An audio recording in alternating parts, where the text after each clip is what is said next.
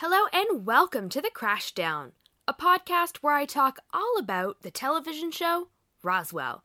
My name is CJ and today's episode is called The Balance. So I'm just going to do a quick recap of the last couple episodes and then we're going to dive right in. So as you guys probably remember, last week was called Heat Wave and there was a party. Where was that again?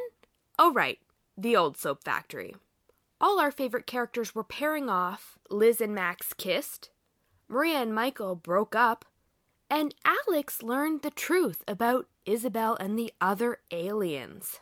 But more importantly, 2 weeks ago, following a clue they found on that old pendant they found at Atherton's house, Max and Liz went to a local reservation where they ran into an older Aboriginal gentleman named River Dog. He led them to a secret cave that was covered in, I guess, these symbols from Max's home planet. This is going to be really important this week again. So let's just get into it. The episode opens in another one of these great juxtaposition scenes between Liz and Maria. It seems like their relationships are on a seesaw, like a teeter-totter. Whenever one is going well, the other one's kind of sucking. So Liz is doing one of our favorite voiceovers, and she's talking all about how some days you just feel like everything in the world irks you, like nothing's going your way. And then other days, it's like the world is singing to you. And you don't even mind having to clean the milkshake machine. And of course, there she is at the diner, just polishing away with a dreamy look on her face, and then Maria stalks over like, oh, those guys at that table, they want their bacon crispier. Ugh, aren't people just the worst? And of course, these girls are feeling that way because one had a great dance at the old soap factory, and one had a horrible time. Of course, it's right at this moment that Max and Michael head into the Crashdown. Of course, Max wants to see Liz, but Michael's like, do we have to eat here? And Max is kind of like, what's going on? He's like, I think we broke up, but it's really confusing. And then, of course, oh my gosh, I love it. Liz comes over, and she's poured Max's favorite drink, a cherry cola, on the house. And Maria slams one down in front of Michael, and she's like, that's $1.25. And Michael's like, I guess it's not that confusing. And he goes to kind of push his way out of the booth and storm off, but he spills this drink in the process. And when he does, Max kind of rips the papers that he had on the table away. And that's when Michael sees them. The drawings from the cave. And he freaks out. What's this? Why have you been hiding this? Why do I recognize this? This is just like that symbol we saw on the pendant. That swirl, that spiral that they all knew how to draw. And Max is trying to keep it low-key, like, not right here, not now. But it doesn't seem like Liz is surprised, and that makes Michael even angrier. How come this girl seems to know more than he does? He ends up meeting up with Max and Isabel later, where they can properly discuss this. And he learns that Max has been hiding this for days, if not weeks. And he's really mad. Like, he has a right to know this, too. This is his history as well. At first, Max is trying to justify his behavior, and then he's like, no, this is exactly why I didn't tell you, because you'll go off half-cocked and do something crazy. Promise me, Michael. Promise me that you're not going to do anything. So he does. Michael promises. And Max seems relieved because he's getting changed. Wait, where's he going? And then all of a sudden his mom yells upstairs, Max, Liz is here. And Isabel's like, you have a date? He's like, no. Liz and I just both kind of felt like Chinese food. How awkward is that? Smooth, Max. We just both kind of felt like Chinese food. And Isabel is like, then why are you changing your shirt? But he doesn't have time to deal with them, so he just leaves. Then Michael gets this look on his face. He's going. He's going to that reservation. He's gonna find out what this River Dog guy knows. He's gonna see these caves for himself. And Isabel says to him, but you promised. Michael's response is just, I promise I'll be as trustworthy as Max. Because he hates secrets. He hates them. He understands that it's a necessity to keep his secret from the outside world, but he thought the three of them were in it together. And if Max is going to go off on his own, then he is too. So with that, Michael storms out of Max's room and heads straight for the reservation. When he gets there, he comes across an older woman who's basically just sitting in this, rocking chair outside. And Michael kind of yells at her, I'm here to see Riverdog. Where's Riverdog? And then Eddie shows up. She's not deaf. She's just not answering you. In all honesty, in that moment, I probably wouldn't answer him either. Here's this white boy, shows up on your land, demanding to know where one of your elders are? No way. But Eddie decides, I'll tell you. And he points him towards a tent where a sacred ritual is taking place. It's basically a sweat. And you can't go in there unless you've been invited. So Michael's like, invite me. Eddie does. He warns him, though, it can be pretty intense. When he gets inside, they're all sitting in a circle around a fire. It's obviously really hot because they all take their shirts off, and it's filled with smoke. Everyone there is chanting, and they're playing drums, and Riverdog is throwing these things into the fire to make it spark and smoke, and they're passing around this bowl. Each person takes a sip, and then they pass it on. The longer he sits in there, the more intense it gets. He starts choking on the smoke. And when the sparks flare up, he ends up having to run outside and guzzle down water. Eddie follows him and kind of laughs like, I warned you. But Michael has to see things for himself. Now with Liz heading out for her date with Max, Maria's left at the Crashdown. She's sitting at the counter with a plush alien doll and jabbing needles into it like a voodoo doll. That's when Alex comes in. And he is still shocked about the revelation from last week about these aliens. And he basically has two theories about what's going on here. One is that they've been brainwashed by a drug cult. And two, that he's stuck in some sort of long, weird dream that just isn't ending. It's actually more of a nightmare, really. Maria tells him that's how she felt at the beginning, too. And he asks her, why do you think this is real? She basically says, well, when Liz was shot and Max dissolved the bullet and healed her, that kind of made me a believer. Alex decides it's probably best if he just talks to one of them directly. Maybe that Isabel. Maria just rolls her eyes and warns him not to get involved with aliens. They won't hurt you physically, but they're heartless. He won't be swayed, though, and decides to talk to her in one of the booths. He's got all sorts of questions for her. Well, not so much questions as his own theories about how the human body is so complex that not even an advanced alien race could be able to duplicate it. It's impossible. So Isabel is just like, you're right. Fine, I'm not an alien then. I made the whole thing up. And of course he's like, okay. But why on earth, excuse the phrase, are you here in the first place? And she responds, to wipe out the earth one teenager at a time. These questions are ridiculous. She doesn't know. And she has more questions than he does. And again, she uses that metaphor of feeling insecure, that hasn't he ever felt like he couldn't open up to someone, that they would judge him for who he truly was? Well, that's how she feels all the time. And it's not just judgment she's worried about. She's worried about being turned into a lab rat. All she knows is that she came out of those pods a human. She feels like they do. She experiences pain like they do. It's all she's ever known.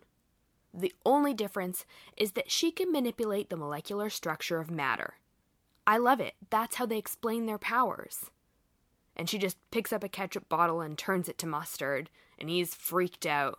And she tells him the only other thing that they know about their past are these symbols, and she shows him that piece of paper with those cave drawings all over it. And then basically asks him to stop staring. It's making her uncomfortable, like she's gonna grow antenna or something. But he's not looking at her because she's an alien. He's looking at her because she's gorgeous and he's in love with her. Or at least in like. You know, like.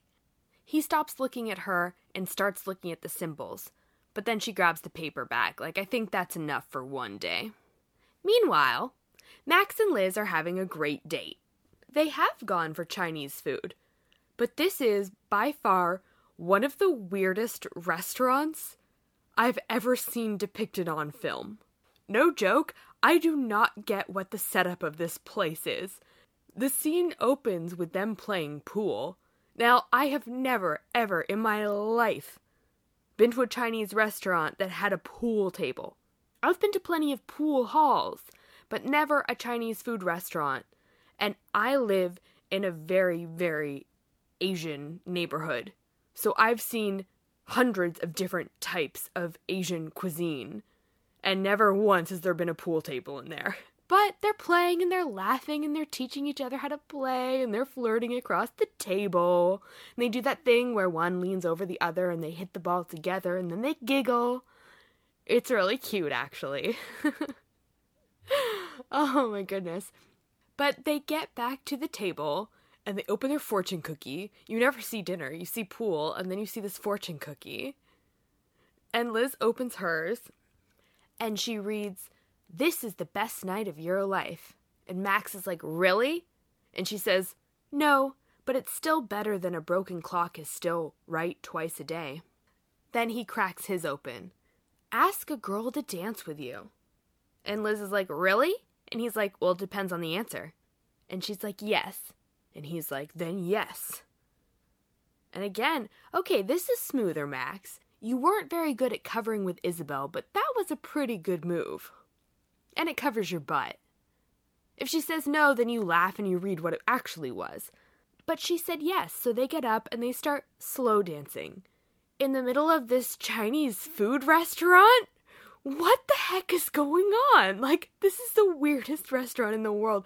Has it got a dance floor there? Or are they just standing in between the tables? Or are they just standing next to a pool table and dancing? If I did that in a pool hall, people would think I'm nuts.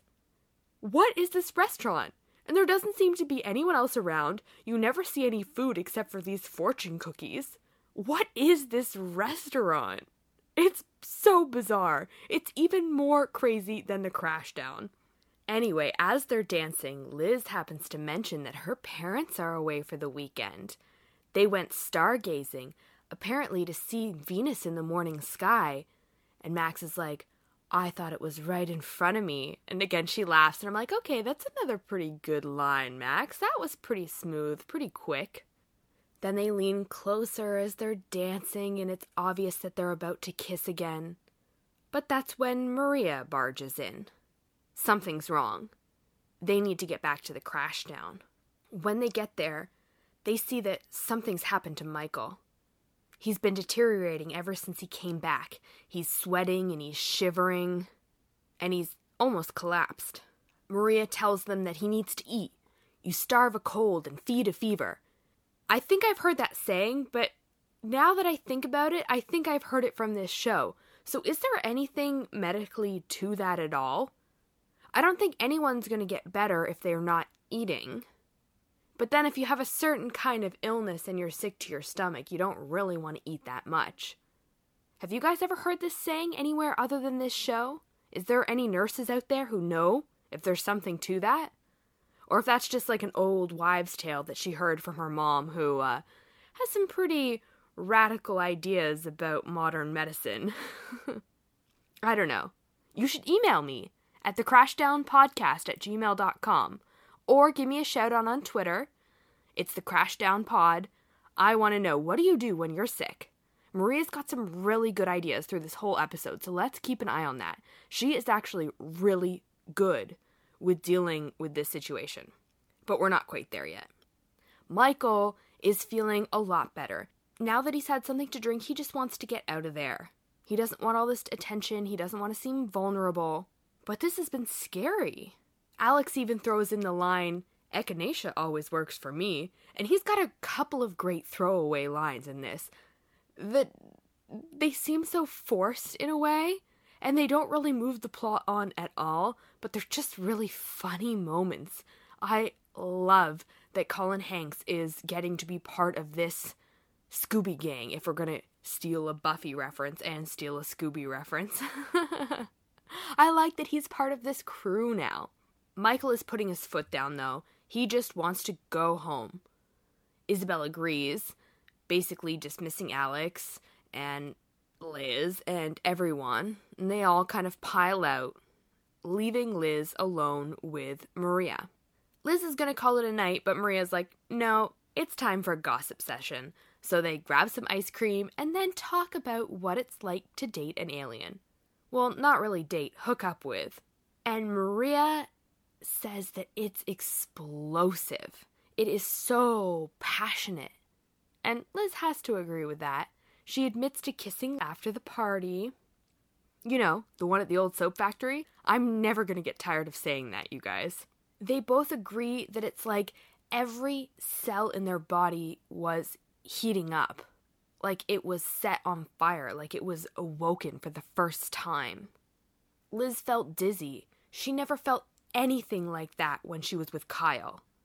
And Maria only has like an 8th grade reference, but she's like, no, Michael's the real deal. Maria wonders if Michael has ruined her for all other guys. And wonders if it's only that exciting because he is an alien. But either way, she has to warn Liz. Maria considers herself Teflon.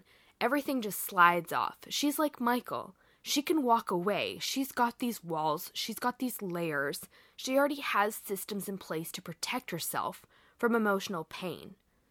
But Liz is that looking in the eyes soulmate kind of thing. She's falling, and she's falling hard. She wants to make sure that her best friend doesn't get hurt. Her parents are still together. She's never really had a serious breakup. She's never really had these strong feelings for anyone. She doesn't know what to do. She doesn't even know what she's feeling herself. I think it's too late, though. Liz is in deep. She can't just shut off these emotions. She's invested. She just has to be prepared for whatever is going to come her way. And that's Liz. She thinks if she can plan enough, she can save herself from any problem. Later on, we cut to the UFO Center. I guess Alex had dropped Michael off. But no, see, this scene confuses me. Because every one of them, pretty much, except for Liz, ends up at this UFO Center. Max is obviously working there. Isabel has taken Michael and Alex because Alex wanted to show her something. Ever since he saw those drawings, he's been thinking. And he noticed an exhibit at this UFO Center about Machu Picchu. And he thinks that they're very similar. But Isabel's kind of over this. She's like, if there was something here, we would have found it already. None of this stuff is real. It's all a hoax. It's all garbage. It's a tourist trap. And she doesn't want to stay any longer. But Alex yells after her. But what if there's something here that could help you find your home planet? And the whole room goes quiet. Everyone's looking at her. And she is like so mad. And you can tell he's like, oh crap. Oops, I did not mean to do that. But then Milton steps in. I do not appreciate your sense of humor, young man. We do not joke about this. And Alex apologizes. Of course, he was kidding. It was in bad taste. Isabel's just shooting daggers at him.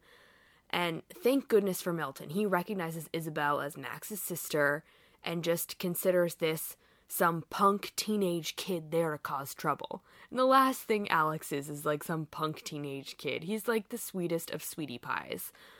And he really did just want to help Isabel because he likes her so much. He wants her to be happy. He wants her to find a home. He wants her to have answers. But you are not going to get them at this UFO center. Luckily, or unluckily, there's another distraction when Michael collapses. He literally falls to the ground. He's shaking. He's sweating again. And now his eyes are turning white. Max steps in and puts sunglasses on his face and quickly covers that, oh, he suffers from migraines. I better take him home.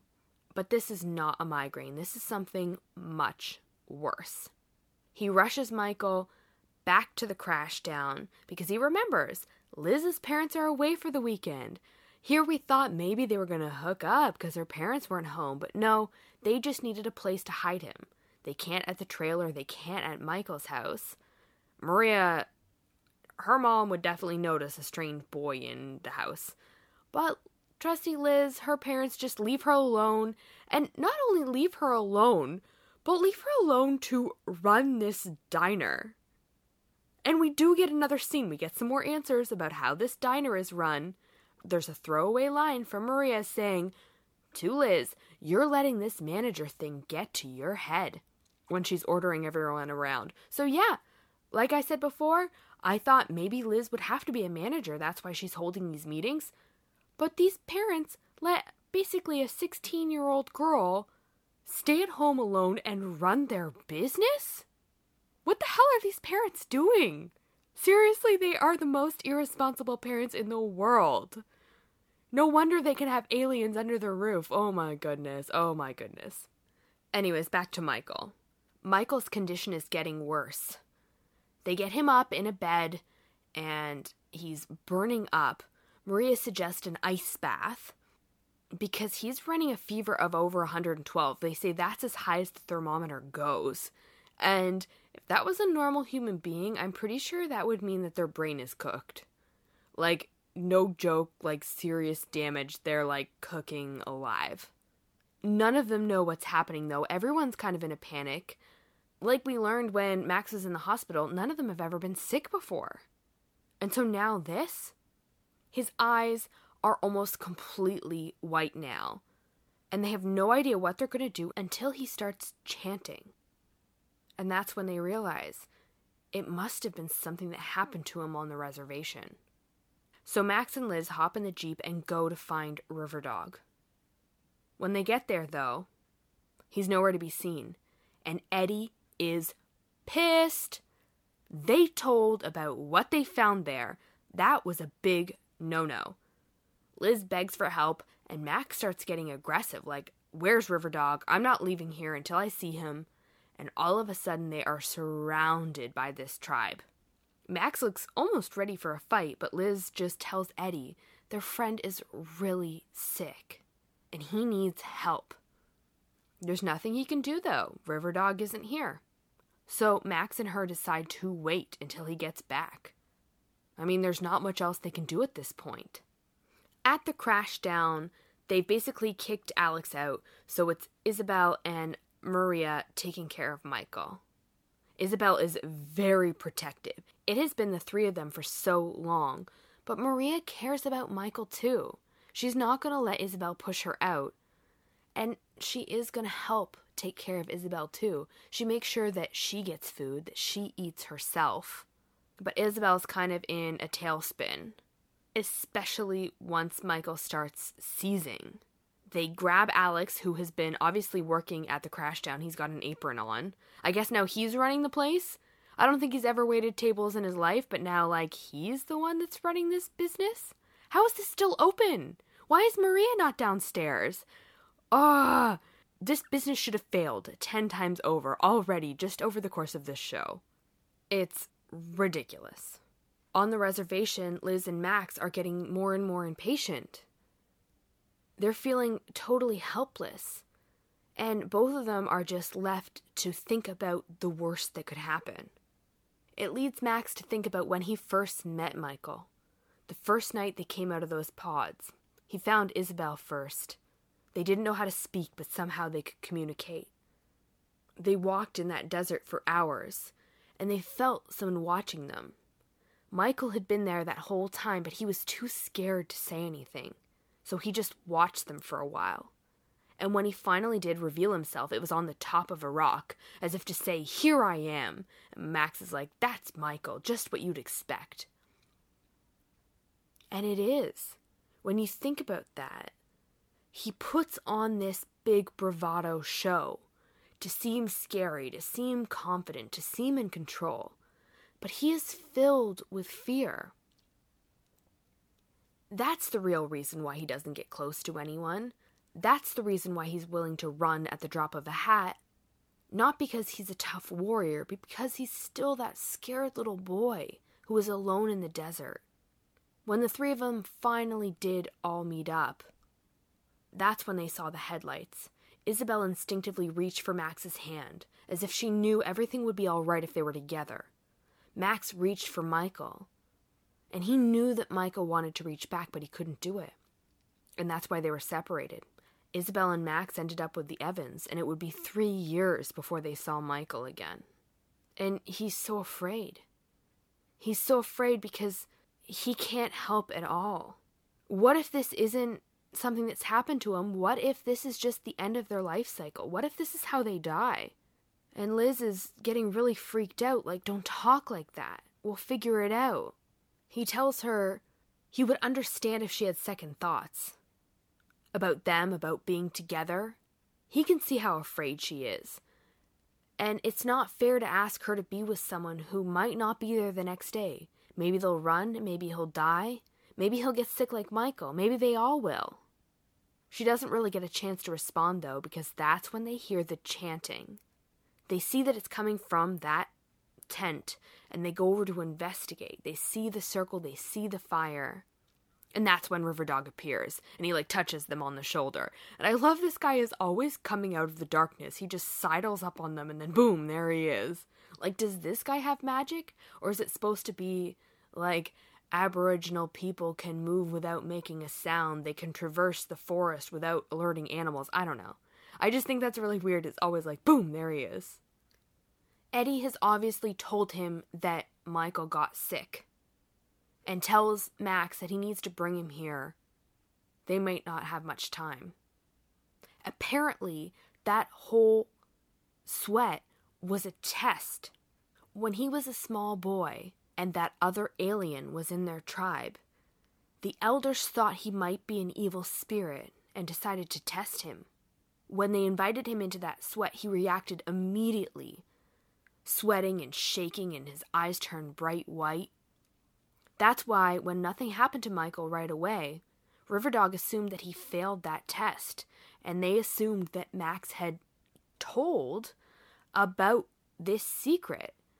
But he hadn't. He had shared it with a fellow alien. And now Riverdog feels like it's his job to try and help if he can. When that alien got sick, he ran out into the desert. The entire tribe was told not to follow, but because Riverdog was a young boy, he went anyway. He followed the man to those very caves, and that man shared a secret with him. Here is where we get a name. That man called himself a visitor, so Riverdog gave him that name. In their language, Nacedo means visitor, so that's what he called him. And Nacedo shared his secret that there was a set of 5 stones. They held within them an energy that would restore balance. When Nacedo was in that heat, somehow it disrupted his natural systems.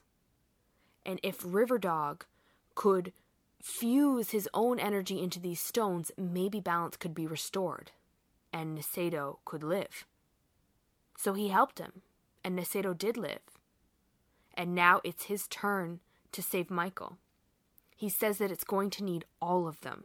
And now all of a sudden there's this circle on the ground, and it's got all these lines leading into the middle where Michael is lying down. And they're going to have to do this ritual.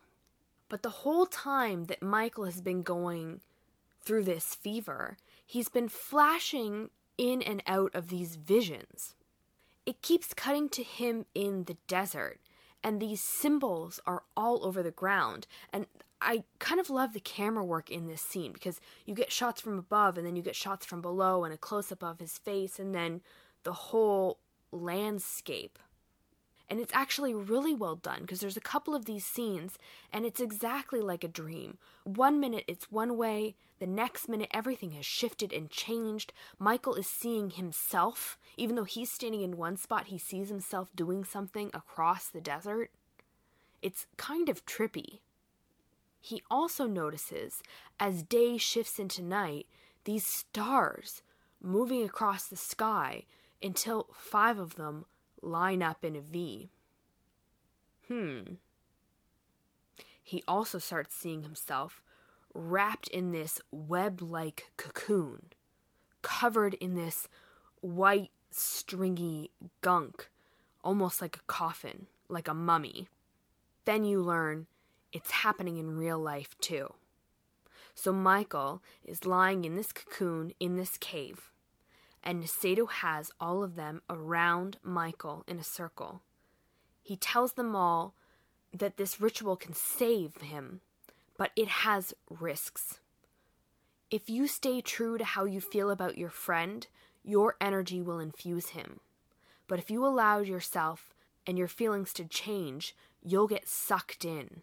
You'll lose your body and your mind. They have to do it though. They can't just watch as Michael dies.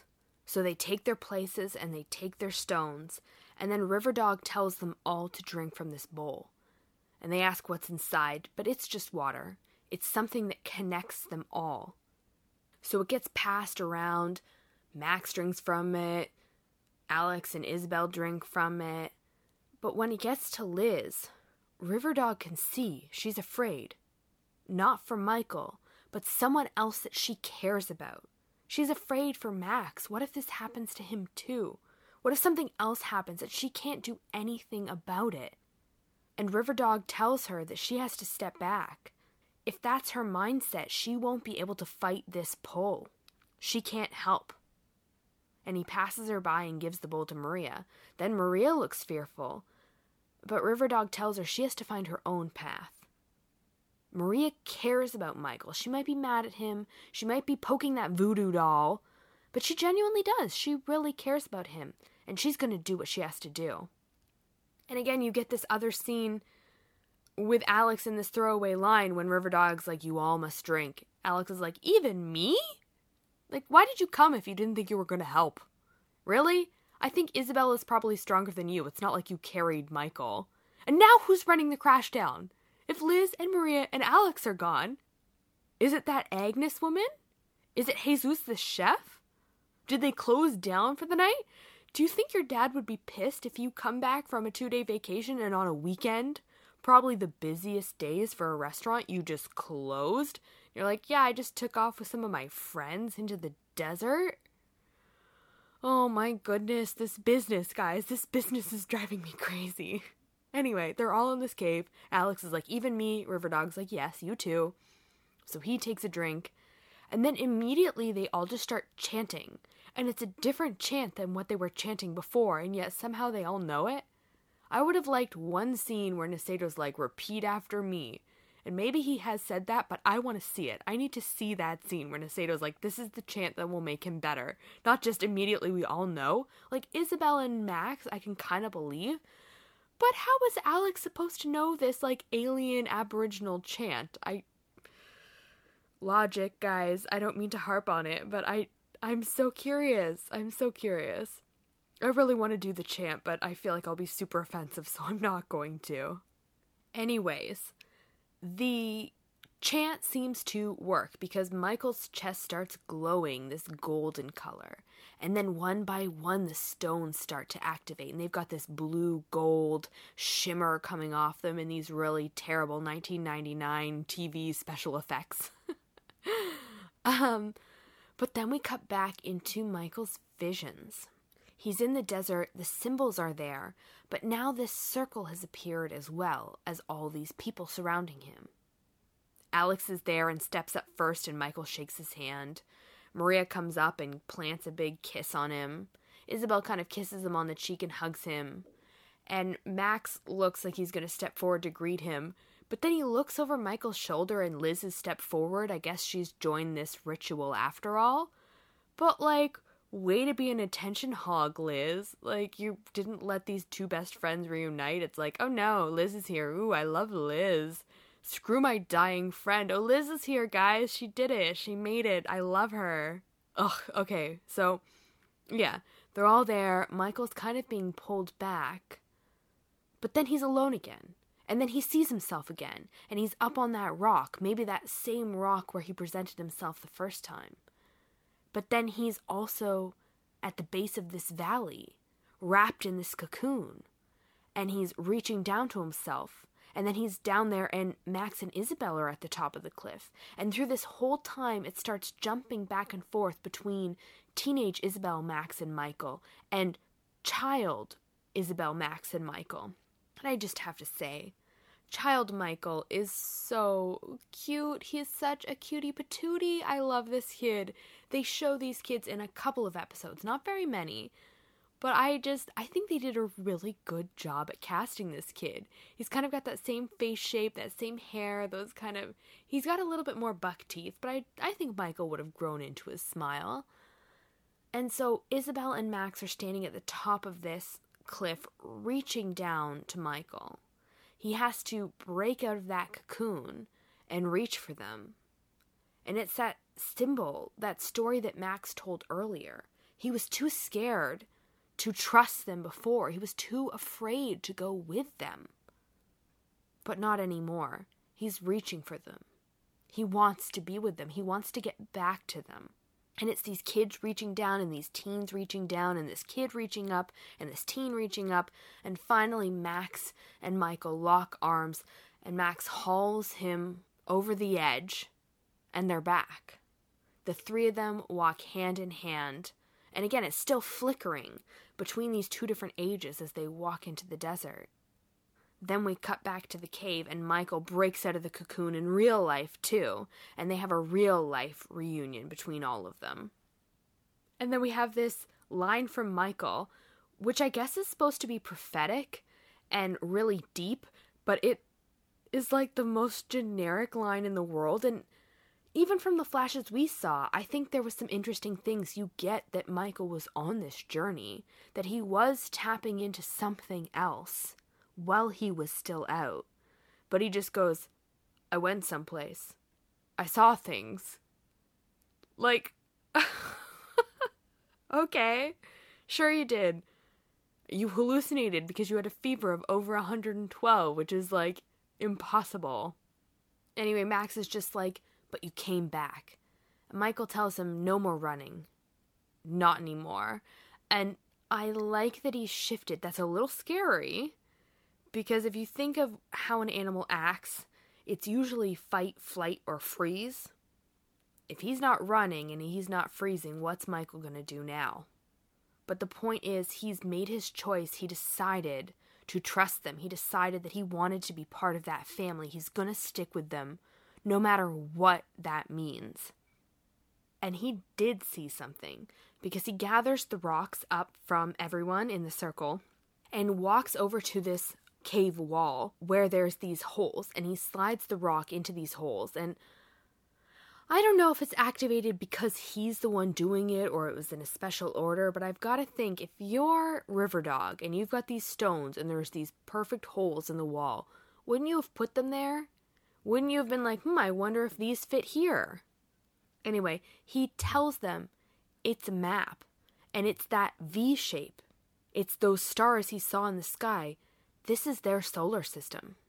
This is their home. One of these are the planets that they're from. Liz is still wigging out a bit. She's still freaked out by this ceremony. She's freaked out that they're learning more about where they're from. When they didn't know anything, it was like he could be a normal person. But now, seeing what Michael just went through, seeing these drawings, seeing the magic that's in these stones, she's starting to realize he really is not of this earth. And then it cuts to our closing scene. It's another voiceover. She's writing in her diary on that rooftop terrace. And she's reflecting about the day, about how she always used to be that person that would come through in a crisis. She knew what to do, and she got it done. But today she was powerless. She couldn't plan for that. She had no idea what to do. And that was terrifying. Liz loves to be in control. And there's nothing about this situation that she has any say in. That's when Max shows up. He's climbing the ladder on the side of the building, so his head just like pops up behind her. And he wants to talk about what's happened. This has given him a totally new perspective. He wants to check in on how she's doing, but he needs to tell her that he can't pretend to be normal anymore. Since they kissed, he's been off balance. She's all he could think about. But that's not real. That's not life. He has so many other things going on that he needs to face. What she was feeling in those caves, how she was scared, that was true. That was real. They don't belong together. His way of life is so different from hers. They can't pretend to be this thing anymore. They can't pretend like none of this exists. Liz tries to argue with him. No, this is the only real thing I've ever felt. How can that be wrong? Max says, though, he has to take a step back. Just like in that cave, it's not until you take a step back that you realize that you get to see the whole situation and make the right choice. Liz is devastated. She doesn't want to argue with him. She wants to give him what he needs, but she does not want this to happen. And she asks him, how can I be the happiest I've ever been and the saddest I've ever been, all at the same time? And he tells her, I think that's love. And is it? Should love be that devastating? But if you do love someone that much, it is physically painful not to be with them. There's not much she can do, though. If he wants to take a break, there's nothing you can say to make someone be with you. So she basically just has to give in, like, if that's what you want. And he says, that's what I need. So he climbs back over and he starts to climb down the ladder. And Liz rushes over and saying, one more thing. And she kisses him. She just wanted to remember what it felt like. And then one of the last lines of the episode is Max saying goodbye and Liz saying goodnight. And then it pans up to the stars and you see that V in the sky.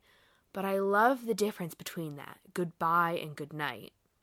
It's like good night and good luck. But seriously, he's trying to put distance between them. He's trying to end this. He likes Liz, but he likes her too much to drag her into this over and over again. He has no idea what's around the corner for him, so he's not going to put Liz in that danger. But Liz doesn't want this to be over.